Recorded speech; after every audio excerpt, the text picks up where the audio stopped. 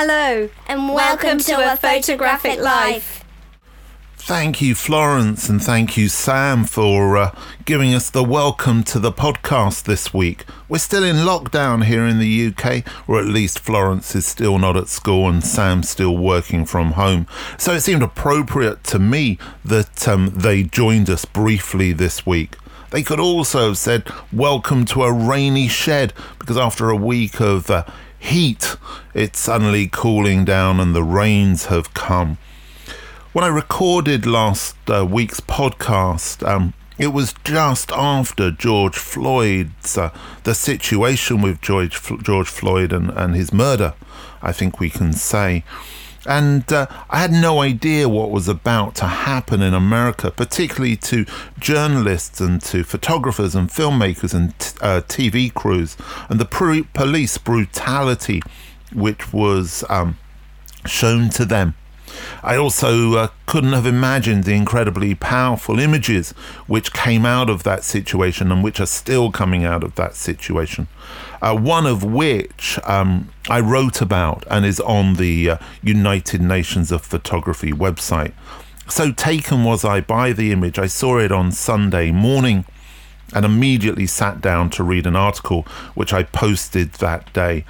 I also tweeted that I thought it was an image of our times, and it was retweeted and liked many thousands of times. It just goes to show, doesn't it, the power of the photographic image is still with us, just as the power of the moving image is there as a form of evidence that things did really happen.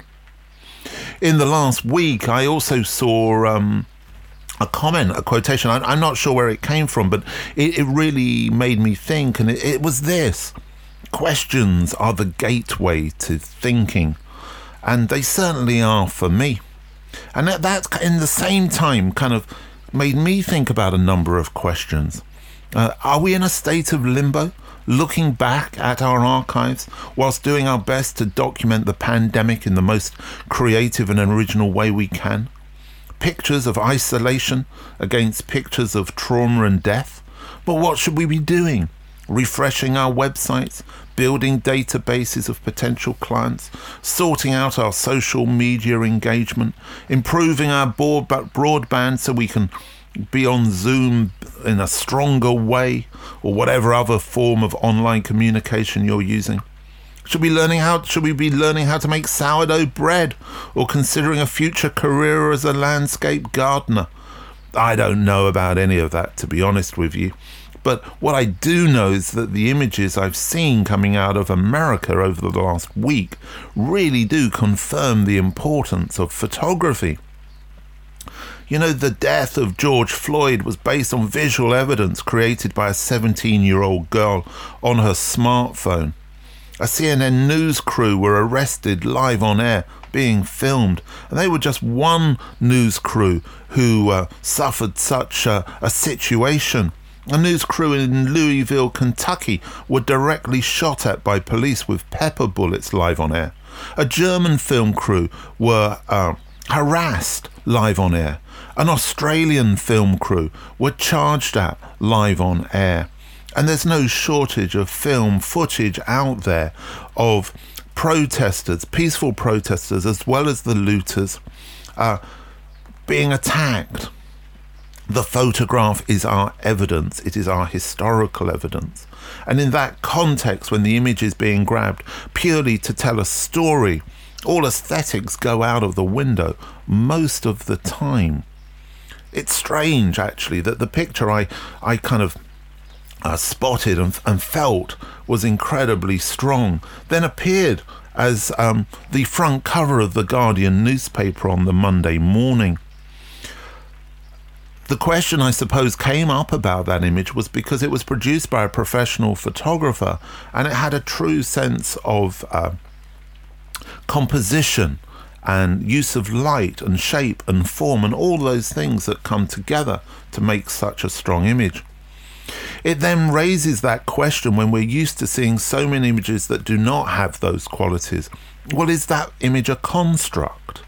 Was it created? Is the African American woman kneeling down in front of the policeman? Was she told to be there? Was she told to do that? How aware was she that what she was creating was such a strong image? I think these are all questions that are perfectly valid to be asked. And it's perfectly okay for the photographer to think of themselves as an image maker to create a narrative. That may be difficult for some people listening to this who feel that that's outside of the traditional morals and ethics of photojournalism. But when so many photographers are out there describing themselves as artists, perhaps the creation of the image is more relevant in the storytelling than the capturing of the moment. Or perhaps, which is how I feel, they can sit together as perfectly natural and comfortable bedfellows, as long as the photographer involved in the image, which has an element of construction to it, is honest about that fact and honest about anything they do to the image after the original capture. This week we welcome onto the podcast a photographer dealing with just as big a story as COVID and what's going on in America at the moment politically. That subject is climate change and pollution. Mandy Barker is an award-winning photographer whose work involving marine plastic debris over the past 10 years has received global recognition. Her work has been published in the National Geographic magazine, Time, The Guardian, The Financial Times, and The New Scientist, amongst others. And it's also been used to illustrate key scientific research papers. Barker was shortlisted for the Prick Space 2017 and nominated for the Magnum Foundation Fund and Deutsche Börse Foundation Photography Prize in 2020. In 2012, she was awarded the Royal Photographic Society's Environmental Bursary, and in 2018 she was a recipient of the 2018 National Geographic Society grant for research and exploration. Her first book, Beyond Drifting, Imperfectly Known Animals, was selected as one of the 10 best photography books of 2017 by the Smithsonian, and her book, Altered Ocean, was chosen by the Royal Photographic Society as one of their top 10 photo books of 2019. Also in 2019, she collaborated with Stanford University with the launch of the virtual reality experience, Ripple, The Unintended Life of Plastics in the Sea. Her latest body of work, Luna Sea, that's Lunasea, created as part of the Henderson Island Plastic Pollution Expedition, I got through that, has just been released on her website. Barker is a member of the Union of Concerned Photographers, the UCP, which is dedicated to using the power of imagery to underline the urgency of environmental concerns. What photography means to me? Well, photography has captured me at different stages of my life, and going back, my kind of first early memories were around 13 years of age when I remember pestering my parents to buy me a book for Christmas by Don McCullin. And on the front cover there was a portrait of the shell-shocked US Marine taken in Vietnam. I'm sure you probably know the picture. And I was absolutely fascinated with this book. I looked through it every single night, and it changed the way I saw things, because I wasn't really from an artistic background. And more importantly, it informed me about a situation that I didn't know much about. But more than that, I think it was the emotional connection to the image and the person, which at the time I didn't realise, but now I know how powerful that can be. As a teenager, I discovered the Impressions Gallery when it was in York, and I would go there whenever there was a new exhibition. And I also began spending my Sundays wandering around Hull Docks, which is where I'm from, and taking pictures of the mud flats there. I developed prints in my parents' bathroom, and when I won Photo of the Week for a black and white picture of a piece of frayed rope at one of the Royal Photographic Society meetings I used to go to with my father in the 1980s, he thought it was a mistake in comparison to the other beautiful images that it was chosen from, which was quite funny. I went on to study graphic design and worked in London, just a few streets away from the Photographers Gallery when it was in Covent Garden. And I found myself there several times a week, eating my lunch and looking up at the prints. It wasn't until later in life that I found the time to study photography, and I did that part-time at Harrogate College, followed by an MA at De Montfort in Leicester. Both of those courses were exactly what I was looking for, and I was really extremely lucky to have some incredibly passionate and inspiring tutors on both courses, which then resulted in my first project, Indefinite, in 2010, and then my first soup series in 2011. Having had major solos last year at both Impressions Gallery and the Royal Photographic Society House, this is just something that I never ever would have imagined, but perhaps when I'm speaking about this now and I think about those early connections, perhaps the dream was always there, I don't know.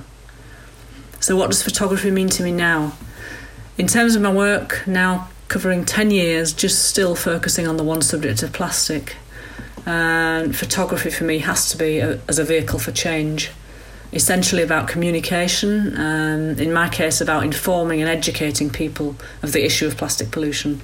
And if I can create visually attractive images to draw the viewer in to read the captions and then learn the disturbing story behind it, then this is a very powerful form of interaction. If my work can move people emotionally, then this hopefully might connect people with the issue further and learn what I'm trying to say, and might make them remember the image, and also the objects they've seen in the image. It might sort of connect with them on a daily basis when they're, consuming plastic. Because I work a lot with scientists as well, my work has to be accurate if it's to be believed. So whilst aesthetics are very important to engage people initially, it has more to do with representing the facts. So I guess, in a way, I use photography to give science a visual voice.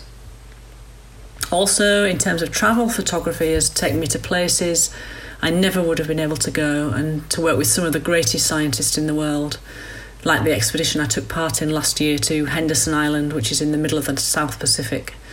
It's more than 5,000 kilometres from the nearest landmass, and also has one of the most plastic polluted beaches on the planet. And this trip allowed me to create new work, and obviously photography is the medium that has allowed me to do this and to be invited to go there. Art is not what you see, but it's what you make others see. This is a quote by the French artist Edgar Degas, and I think it perfectly sums up my work, because I feel I'm not making images for myself, but I'm making it for others to see the plastic from marine locations and different places around the world that they perhaps would never get to see. Similarly, really, in the same way that I was engaged by Don McCullin's war images, because of course I could never experience the Vietnam War. If photography has the power to engage people and encourage them to act, to move them emotionally, or at very least just make them take notice of what they see, then I feel this is a vital element to stimulate debate and ultimately change. And if I didn't believe that my work did any of these things, then I wouldn't be motivated to continue for so long as I have done. And it's photography that has enabled me to do this. Thank you, Mandy, for your contribution this week. A number of things that occurred to me, as always, just picking up on some of the things that Mandy said there. The second mention by a photographer contributing to this strand of a Don McCullin book being the kind of starting point. I think it's so easy to dismiss photographers from the past, but their influence at that time, and particularly Don McCullin's influence, I think cannot be underrated. I actually saw him on the television last week on the Mary Beard, culture program, being incredibly kind of downbeat, which I do like about Don. But anyway, moving on. Funny actually to hear Mandy talking about working in graphic design just a couple of roads away from the Photographers Gallery in Covent Garden, just as I used to do. And I also used to go there for lunch, just to drop in. Those kind of drop-in places, so informative. Ethics, morals and facts being brought forward there as being so important in Mandy's work. I suppose there's a real connection there. I know this may seem like a big jump, but I don't think it is, between the work that Mandy's creating and the images I was talking about coming out of America over the last couple of weeks. We're all talking about the factual evidence of those images, but also the ethics and the morals of creating them. Photography as communication, again, an absolute constant in this thread.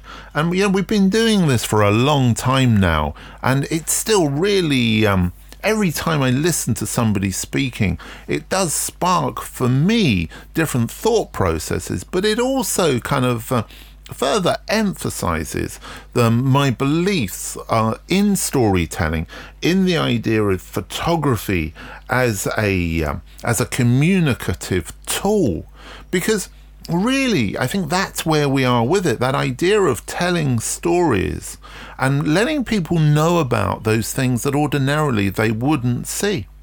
Mandy also, of course, talking about that idea of photography being a passport, not just a passport to places, but literally a passport to travel to places that she wouldn't have gone to before.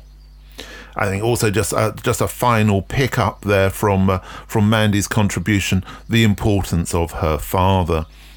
And again, this is something that has kind of recurred again and again each week, how often a parent or a close friend has been so important in supporting the young photographer. We're talking about morals and ethics. I saw something in the last week which I suppose is quite troubling, and I know it received an awful lot of comments, and it was that the photographer Martin Parr has created a series of face masks using his photography, and he's selling them. A lot of people at the moment are making contributions out of their book sales or selling prints. Certainly the Trace Collective done a great job in the UK and raising a huge amount of money there with Tracy Marshall and Sean Bonnell. I think it's about £70,000 that they've raised. So a lot of people actually thinking about raising money or selling things and giving a contribution to a charity. No sign of that with Martin Parr's face masks, but I think it also raises some important issues for us as photographers. And which of these is that it's not only when we're pressing the shutter that our morals and our ethics are in question, and that we need to be aware of what we're doing, how we're doing it, and be empathetic to the people we may be capturing in our images. It's also in our actions, and our actions that surround our practice of being photographers, not only our everyday life actions, but our professional actions. And by doing something like that Martin has done, you can look at his Twitter feed to just see the kind of response he's received. Perhaps this kind of way of thinking is out of step with the time. And times are changing, and we need to be aware of that. Black Lives Matter has now become a global support for what happened in the previous weeks. And I think as photographers, we need to be aware not only of what we're doing photographically, but what we're doing as people. I think also institutions need to be aware that when we do come out of this COVID, all of that great work they've done to support the community, photographers globally, free events, free talks, although as I've said before, a lot of them have been asking you to register and therefore collecting your email data. So look out to see if you start getting a lot of newsletters you're going to need to unsubscribe from. But anyway, I think it's time for a change, and it's time to reconsider. In the last week, I was sent an email concerning a photographic workshop that was due to take place in a beautiful location in Italy. I can't remember exactly how much, but it was certainly in the thousands of dollars. I think it was about a 5-day trip to Italy. That's now being put online, and the figure is still a couple of $1,000s. To me, that's out of step with the changes and the reality that we're seeing in the world today. And it's really important that all of us are aware of that And of course, it's always important to take care.